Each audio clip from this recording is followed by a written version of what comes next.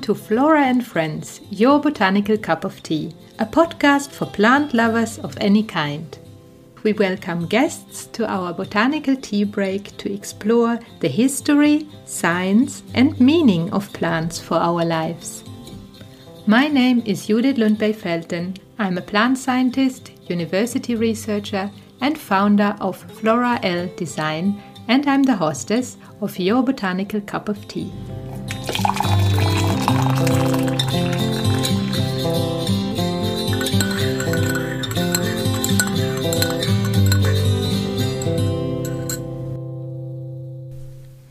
Hello, listeners of the Flora and Friends podcast. I'm so happy that we are back for our first episode and interview about forests. And today we start off with diving into the forest as a recreational space. I have met Cornelia Loof, who is a guide for forest bathing. She's also a certified coach and what you would call in Swedish friskvårdsguide, which is basically helping people to use nature as a source of preventive health care, if I summarize this correctly like that. And Cornelia is also part of a company that works with tourism, and so she has worked a lot with people in her whole career. And yeah, Cornelia moved to Sweden 30 years back, and she has lived in Dalarna, in Blekinge and in Västerbotten. And in the north, in Västerbotten, close to Umeå, that's also where she's living now. And we met in the summer when we were exposing at a market, and she had the table next to me and she started to tell me about forest bathing, which I had never heard about. And I got really fascinated by that. And I thought this was a perfect occasion to interview her so that we could actually share some of what she is doing through the podcast and see how the forest can be used for us humans as a recreational place, but also as a place for mindfulness and relaxation and for preventive health activities in maybe a different way than we usually do. I know many listeners are from Sweden, and here in Sweden we love to go into the forest to pick berries and to pick mushrooms and to go Nordic skiing. And I have really appreciated all these different activities and all the proximity we have here in every city close to the forest. And yeah, this is so I was curious to hear about how forest bathing is actually different from these activities. This interview today is going to be in Swedish. Even though both Cornelia and I are originally from Germany, we know that many of you are listening from Sweden, so we decided to do it in Swedish. And for those who do not speak Swedish, I have written a summary on our blog about what Cornelia had to share. So you are welcome to head over to the blog post, and I will put the link in the show notes. So you just can click there and have a read through. And our next podcast will be in English again. So we always try to mix it here so that many of you can really benefit from listening. But always a backup is our blog post when it's in the other language. So with that, I say welcome to Cornelia. I'm really happy to have her here, and I hope you enjoy the podcast.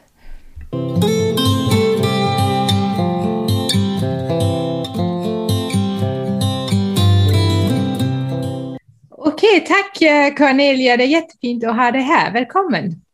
Tack ska du ha, Judith. Det är jättekul och spännande att jag får vara med. Vi har en liten serie om skogen som handlar både om biologin men även om människan och vad skogen betyder för oss. Och det har du ju hållit på med skogsbad. Och det som jag har läst är att skogsbad kommer från Japan och det heter Shinrin-yoku där. Kan du berätta lite för oss varför man uppfann det i Japan och vad det egentligen är för något? Ja, det gör jag gärna eftersom jag får oftast frågan skogsbad, betyder det att vi ska bada i någon sjö eller så? Men det är det inte. När man översätter Shinrin-yoku, det betyder egentligen bada i skogens atmosfär. Och i Japan upptäckte man för mer än 30 år sedan att ganska många unga japaner dog. Och de hade något gemensamt, de jobbade jättemycket. De jobbade delvis upp till 20 timmar per dag, måndag till lördag. Och de bara bröt ihop och dog. Och man trodde först att det är hjärtat, men sen upptäckte man att det var stress. Och stressen på grund av för lite ledig tid. Och det var, nu vet jag inte exakt vem det var som upptäckte att skogen ger så mycket positiva effekter i Japan. Men man började att skriva upp skogsbad som en recept, som en terapi för de japaner som jobbade mycket. Man startade upp terapiskogar som man använder även idag. En slags medicin är det. Och då forskade man ganska mycket och man såg att det gav jättemycket effekt. Stresshormon sänks, blodtrycket sänks, de så kallade killarceller byggdes upp. Och immunsystemet blev mycket, mycket starkare. Ja, och sen dess, nu målsättningen är att bygga upp minst 100 skogar som man använder för skogsbad. Men man har inte hunnit med 100, men nästan på G. Är det i Japan då? Ja, i Japan. Men sen började man också för nästan 20 år i Tyskland att använda skogen på recept. Man skriver upp eller ut skogsbad på recept. Det är en läkare som säger okej, för dig är det bra att gå ut. Och det har inte hänt i Sverige, även när vi har haft ganska många forskningar från SLU om skogens hälsosamma effekt. Men det är jättespännande. Jag har läst på lite om det här med vad är egentligen i skogen som ger de här effekterna, och så har man ju det visuella, man har lukterna, rör man på saker så har man ju känslan också, men sen har man de här lite mindre osynliga delar av skogen som man kallar för phytoncides, men även negativa luftjoner. Ja. Exakt. Och jag förklarar gärna när jag håller föreläsningar, då har jag märkt när jag började, jag får inte bli för mycket, det får inte vara för mycket forskning när jag berättar om skogsbad. Och då berättar jag gärna om de terpener som påverkar oss människor positivt. Och terpener är doftämnen som allihopa känner när du tänker på lavendel. Det är en speciell doft som är lugnande för oss. Och det finns många sådana olika. Eukalypt påverkar oss positivt. Och då pratar jag en del om terpener som flyger egentligen genom luften i hela skogen. Jag tar gärna exempel när jag är ute i skogen med en grupp. Då hittar vi alltid många så kallade gamla träd, eller jag kallar dem morträd, morsan, som har mindre små träd runt om sig. Och då ser jag ganska ofta, och de skyddar de små, de hjälper de små att växa. Och samma händer för oss när vi är ute i skogen. Vi får hjälp av träd. Att använda, som du sa, alla våra sinnen. för mig är det mycket att ta tempot ur livet. När du, jag vet inte om du känner det också när du går in i skogen. Det räcker bara 4-5 meter, då går hela tempot går ner. Ja, man känner sig som en del av ett större sammanhang, för allt är så mycket stort i skogen. Och man själv är ju lite så jämfört med träden, så allt blir ju mer relativt. Och man kanske uppfattar sig och sina kanske egna tankar eller bekymmer eller problem som någonting som är mindre i relation till det som finns runt omkring. Jag känner mig oftast skyddad när jag är aldrig rädd när jag går ut i skogen. Jag känner mig egentligen skyddad. Det kan inte hända något, den känslan får jag. Ja, den skyddar oss ju till exempel från väder väldigt mycket. Och det är det ju intressant när man har studerat rörelser av träden, att de jobbar ju ihop till exempel. Är det väldigt blåsigt utanför skogen, går man in i skogen så känner man inte av det lika mycket. Så den slags stressen att vara utsatt för väder till exempel kan ju minskas när man är i skogen. Och man blir inte lika blött när det regnar, för man är under trädkronan. Och sådana aspekter. Men intressant, alltså jag tycker ju det är så intressant att man har upptäckt det, och det var väl i 70-talet då i Japan. Och sen dess har man forskat på det, men man har inte forskat så jättemycket. Så det är till exempel, jag har då undrat, men är effekten av löv och barskog samma? Är effekten av en naturskog samma som en planteringsskog? Vet du någonting mer om det? Nej, riktig forskning finns inte, men det finns ganska många reportage du kan läsa om detta. Det finns. Men det finns egentligen ingen riktig resultat, eftersom det beror på hur du själv som person känner dig när du går ut i en naturskog eller i en planterad skog. För mig personligen är naturskog är det som är bäst för mig. Som då, jag hade en känsla, det är levande. Och det är levande sedan många år tillbaka. Och i en nyplanterad skog, det saknas ganska många växter. Men det finns ingen forskning hur det påverkar oss. Jag kan bara se hur jag skogsbadar eller använder skogen som slags terapi för mig sedan 5-6 år tillbaka. Och jag kan bara säga hur det är för mig.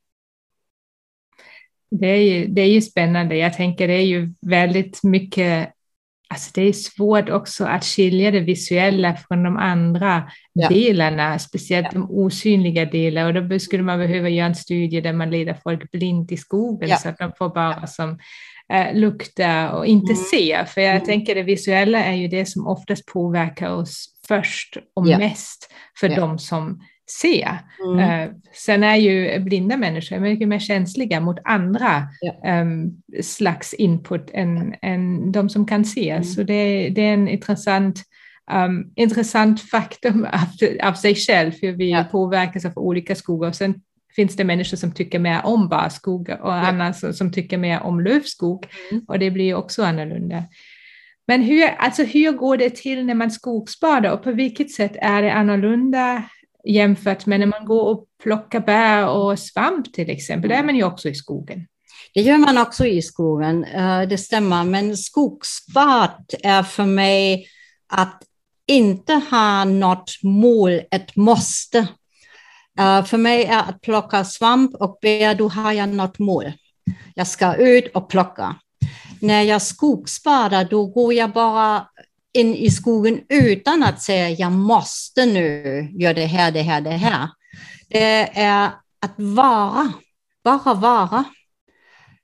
Och tillåta att känna mina sinnen. Och när jag har en grupp, då börjar jag alltid med, när vi går in i skogen, att jag säger gå de första 10-20 meter i vanligt tempo. Sen, jag har sån liten pling. När jag plingar, då halverar ni tempot. Och sen en gång till halvera. Då börjar jag redan att okej, ta ut det måste, ta ut, vi måste gå in. Bara sakta ner. Och sen jobbar jag mycket med övningar för alla sinnen. Övning bara med att lyssna. Blunda och lyssna.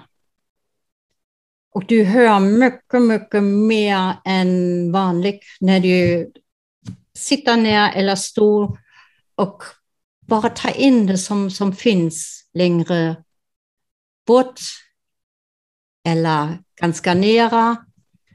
Sen har jag övningar att se.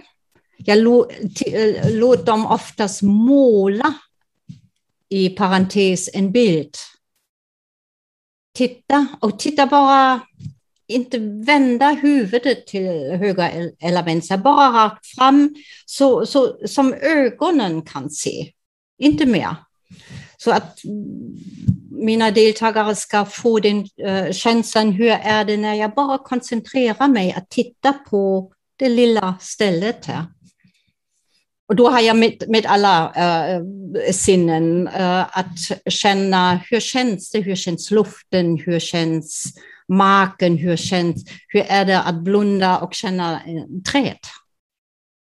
Eller en kotte. Jag har en som jag gärna tar. Då får alla en kotte i handen och då får de använda alla sinnen. Och de flesta börjar först och säga, är vi på dagis?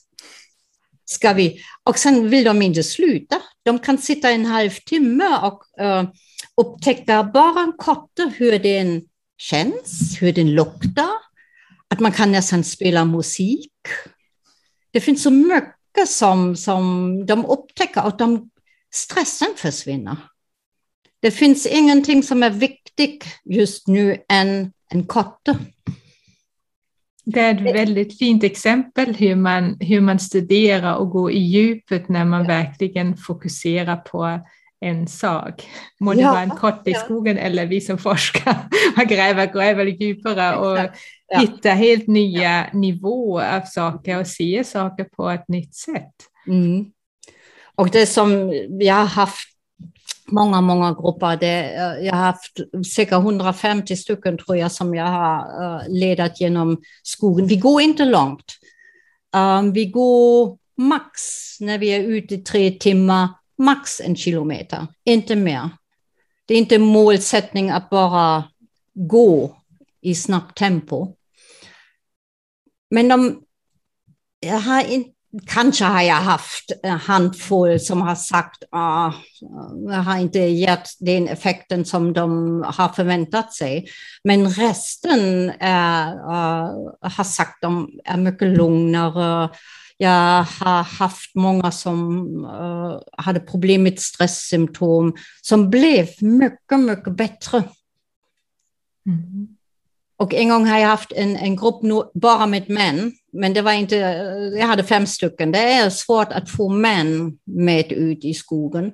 Och då hade jag en kille som kollade blodtrycket innan vi gick ut och efter. Och han sa efter 5 gånger att blodtrycket har gått ner rejält. Och det är för mig också en bevis att forskningen stämmer. Mm.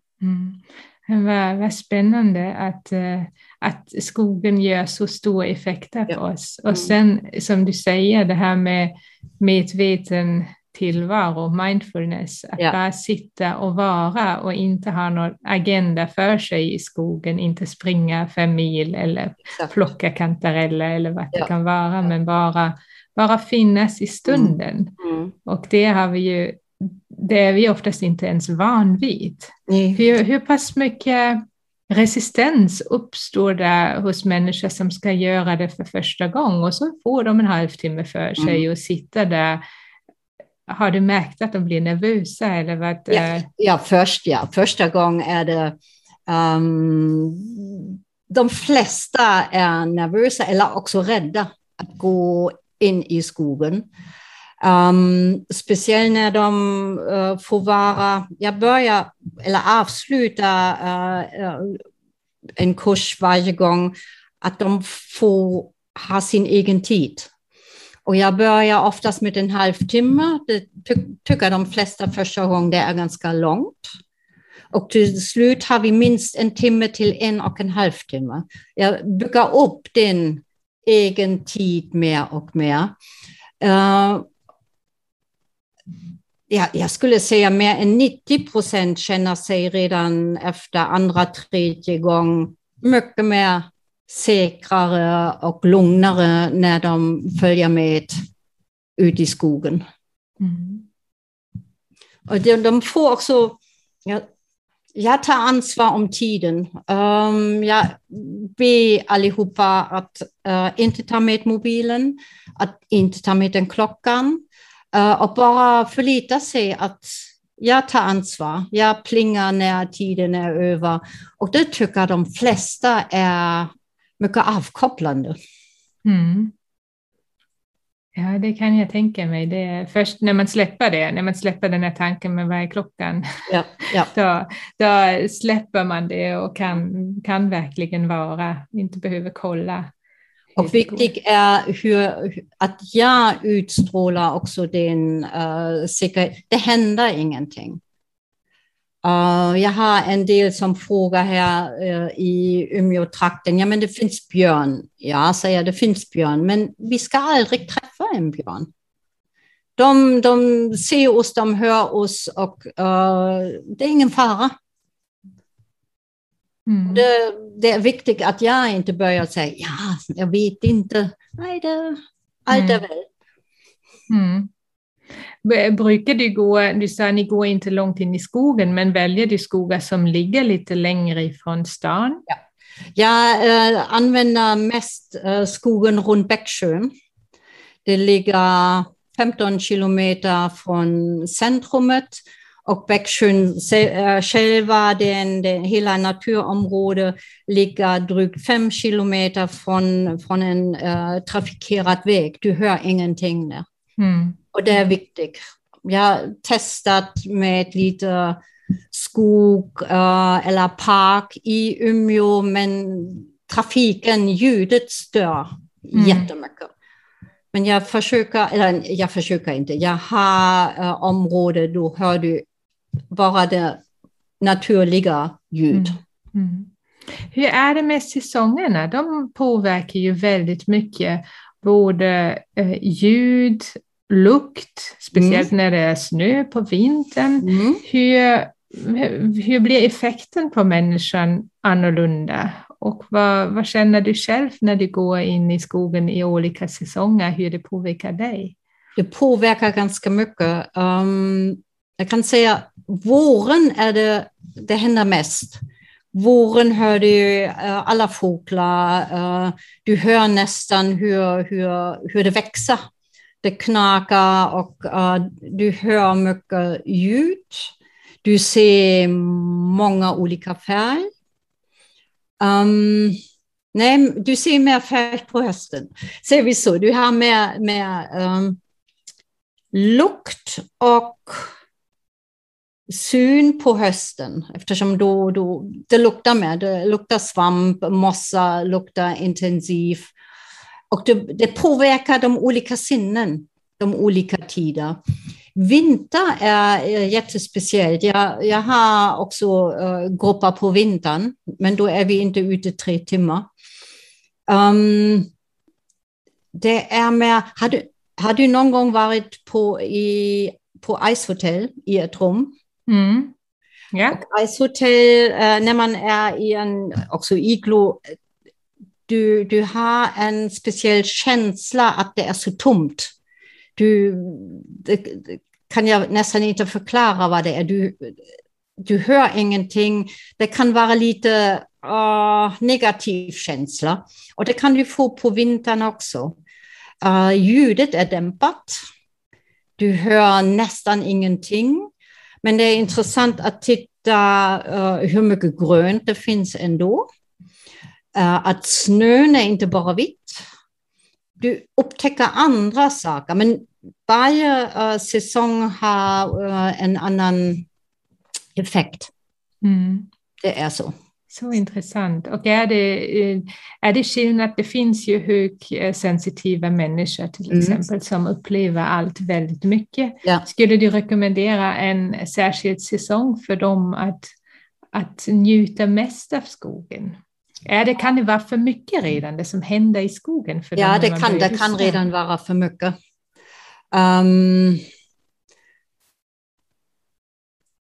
Beror också på vad din människa reagerar mest på. Jag skulle nästan säga följ med en gång och testa. Att man ser hur det verkligen skiljer sig. Då kan jag nästan tänka att vintern kan vara intressant. Eftersom då är det inte för mycket som påverkar. Du måste bara vara varmklädd. Ja, precis. Och hur är det med mygg på sommaren då? När man är 3 timmar i skogen? Det är mycket mygg. Men du känner dem till slutet inte mer. Och jag frågar varje gång om någon vill att jag tar med en termosell, det hjälper. Eller lite citrongräs. Det finns lite naturmedel som vi kan ta med. Men det finns mycket. Men de tillhör skogen. De tillhör upplevelsen av skogsbadet. Precis. Sen kommer du ju från Tyskland och du har bott också i olika delar av Sverige. Men nu så har du sagt att du har bara skogsbadat i ungefär 5 år sedan du upptäckte det själv. Men har du testat göra det på olika ställen eller på resa eller så och försökt? Och hur upplever du skogar på olika ställen? Nu är ju norra Sverige väldigt mycket barrskog, det är mycket tall och gran, inte så mycket annat. Men när du går i en annan skog, på ett helt annat ställe, vad får du ut av det då? Den lugnande effekten får jag alltid. För mig är det jätteviktigt. Jag reste ganska mycket förut i jobbet. Nu har det blivit mindre. Men har jag haft en workshop en hel dag, då har jag kollat innan att det finns någonstans i närheten skog eller park, och då gick jag dit. Och jag behöver verkligen bara gå in några meter och sen försvinner allt för mig. Skillnaden med lövträd är för mig att det känns mäktigare. De är större, men samtidigt också den känslan, de skyddar mig ännu mer.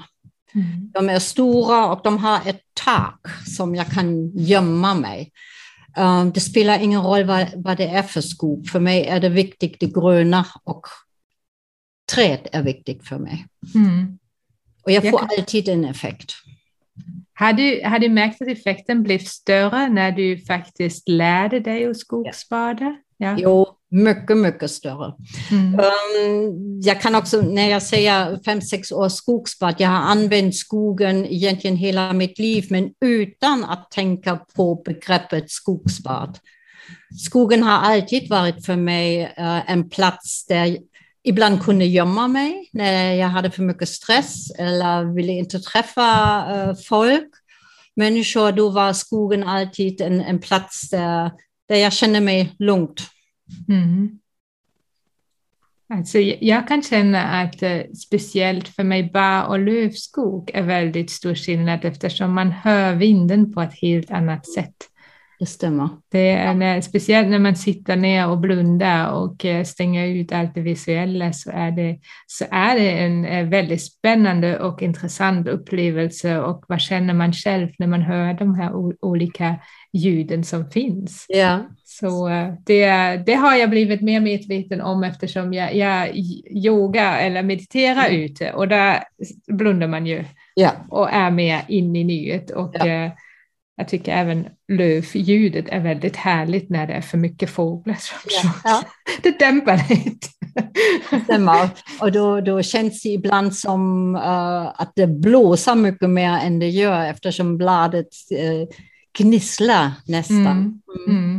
Och det sånt tycker alltså, jag tycker det här är väldigt, väldigt intressant och jag önskade verkligen att det fanns mer forskning på det, hur de här olika ljuden i olika skogar, av olika träd till exempel också, vad de utsöndrar och hur de påverkar oss. Och det är ju svårt att skilja eftersom man måste nästan försöka stänga ut olika delar av det. Om man stänger ut det visuella, man stänger ut ljudet, man bara fokuserar på lukten och de här ämnen som vi inte kan se, joner i, det har man väl forskat lite om hur joner påverkar oss och de här phytoncides som kommer i träden som man inte luktar nödvändigtvis.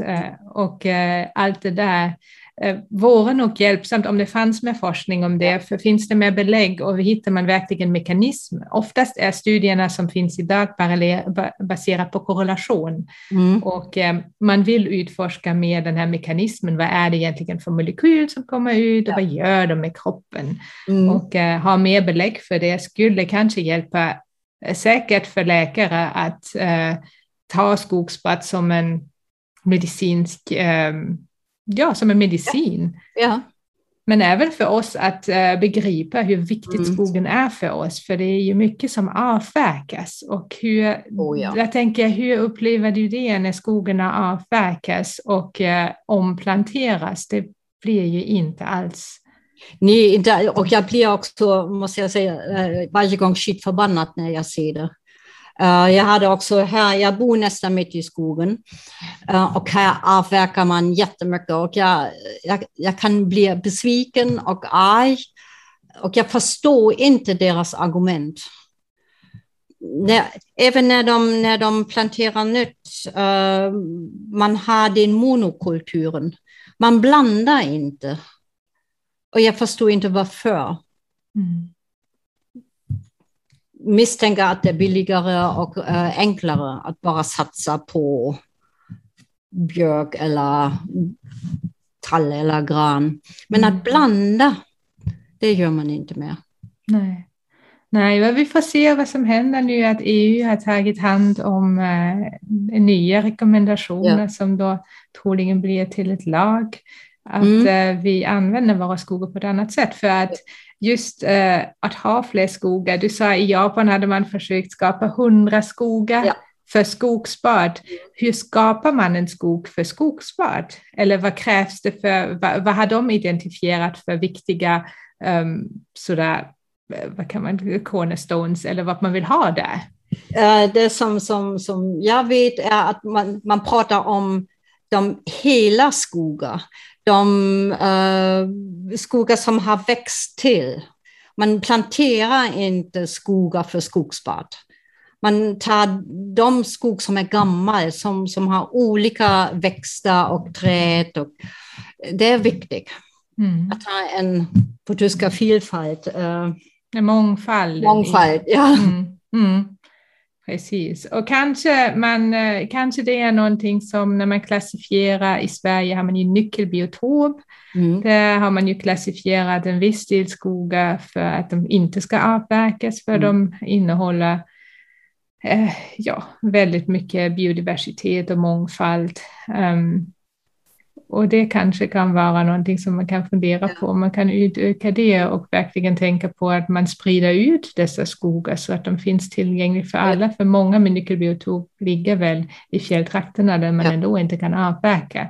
Så att ha dem är tillgängliga på olika ställen är väl en viktig fundering. På rätt sätt.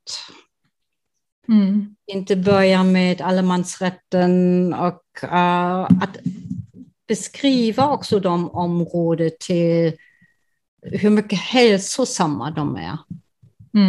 Vad de ger för effekt för oss. Ja, kan ni berätta lite mer om man vill läsa mer om skogsbad eller om man vill göra det? Vart ska man börja? Vart kan man vända sig om man vill ha en guidad tur eller böcker eller dina resurser? Böcker är på svenska ett problem. Det finns böcker om Shinrin-yoku. Det är bara att gå till biblioteket eller bokhandel och kolla Shinrin-yoku. Men då på engelska finns också. Men det är kanske bara 3-4 stycken. Jag har massor med böcker på tyska eftersom i Tyskland använder man skogsbad mycket, mycket mer. Den som kan tyska ska kolla böcker på valdbaden. Men det som jag också kan rekommendera är boken från Peter Wohlleben om trädens hemliga liv. Som jag tycker är mycket, mycket intressant. Och sen finns det en bok till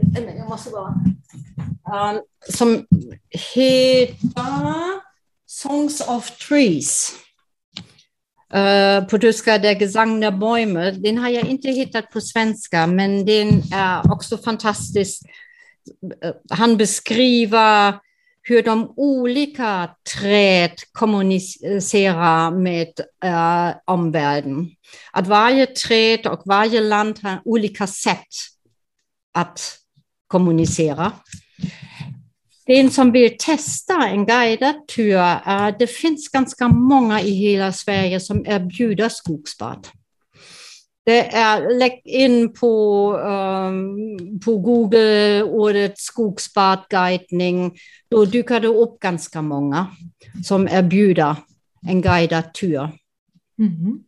Och om man vill boka en tur hos dig?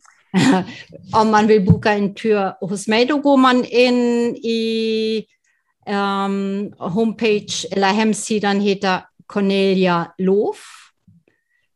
Cornelia med C och Loof, LOHF.se.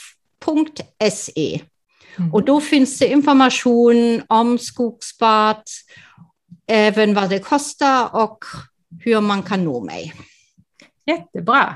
Det ska jag definitivt också länka till i våra show notes. Ja. Och ett intressant boktips hade du. Jag är ju med i The Plant Book Club, så vi brukar läsa populärvetenskapliga böcker och ha en diskussion om dem. Vad vi tycker, vi är 4 stycken med växtbiologi i bakgrunden och en som har kommunikation i bakgrunden. Och det är alltid väldigt spännande. Vi har precis läst Peter Wohllebens bok. Och haft lite olika åsikter om det, men definitivt en resurs som man kan inspireras av och att vilja läsa vidare om det. Och en intressant vy för någon som kommer från växtbiologin att se hur någon som är skogsmästare skriver på väldigt poetiskt sätt om skogen och vad det händer, så det ger ju oss även ett nytt perspektiv om hur andra människor kan se skogen som inte sitter på labbet och studerar mekanismer. Ja, det kan jag tänka mig för er som är biolog och forskare, att boken att det saknas kanske något, men jag tyckte för mig var det mycket intressant att få mer information, vad händer egentligen. Men har du läst Songs of Trees? Nej, det har vi inte läst än, så jag tror att den ska jag ta upp så att vi läser den i våra nästa podcast. Vi brukar spela in varje 4-6 veckor, så det kan jag faktiskt också länka till om någon vill lyssna på det, för det är väldigt intressant tycker jag att just läsa de här böckerna och inspireras av det som har skrivits om växter på ett icke-vetenskapligt sätt eller populärvetenskapligt sätt. Ja, är det någonting mer som du vill dela med dig som jag inte har frågat? Jag tror jag har berättat allt. Det är när jag börjar att berätta om skogsbad och mina erfarenheter, då kan jag inte sluta.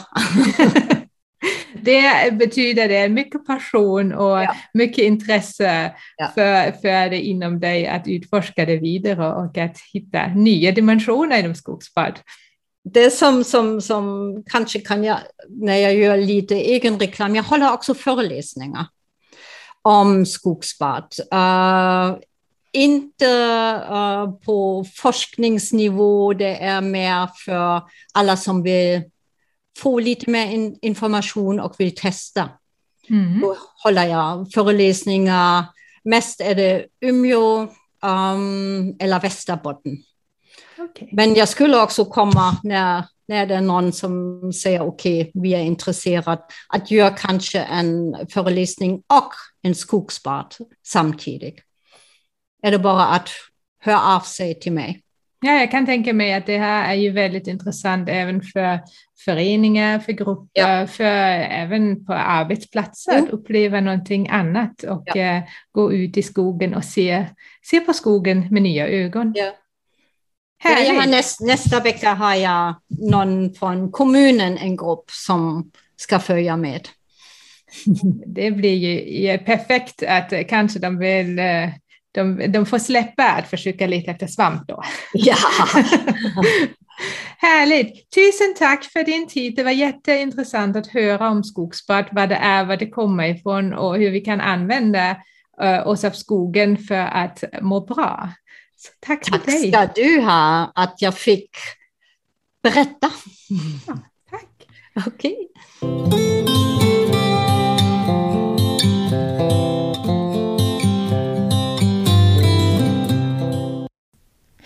Thank you for tuning in to today's episode. We hope you have enjoyed this podcast and you will get lots of new perspective on the forest around us, even from our continuous episodes. Our next episode will be released in 2 weeks of time.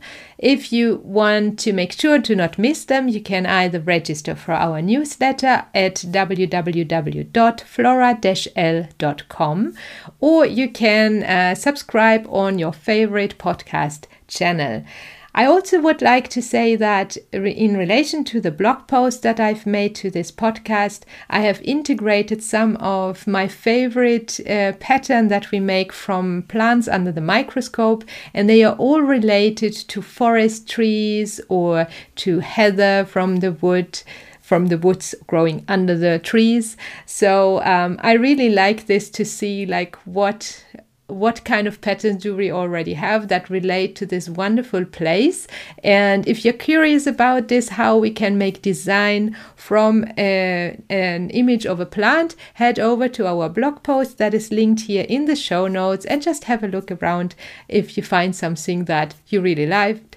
And maybe Christmas is upcoming in a few months. If you have some people who really love the forest, maybe that would be a perfect gift for any of them. With that, I say thank you again, have a wonderful week, and we will be back here in 2 weeks with discussing about controlled forest burning as a management system for our forests and why and how that can enhance biodiversity. And with this, I say thank you and goodbye.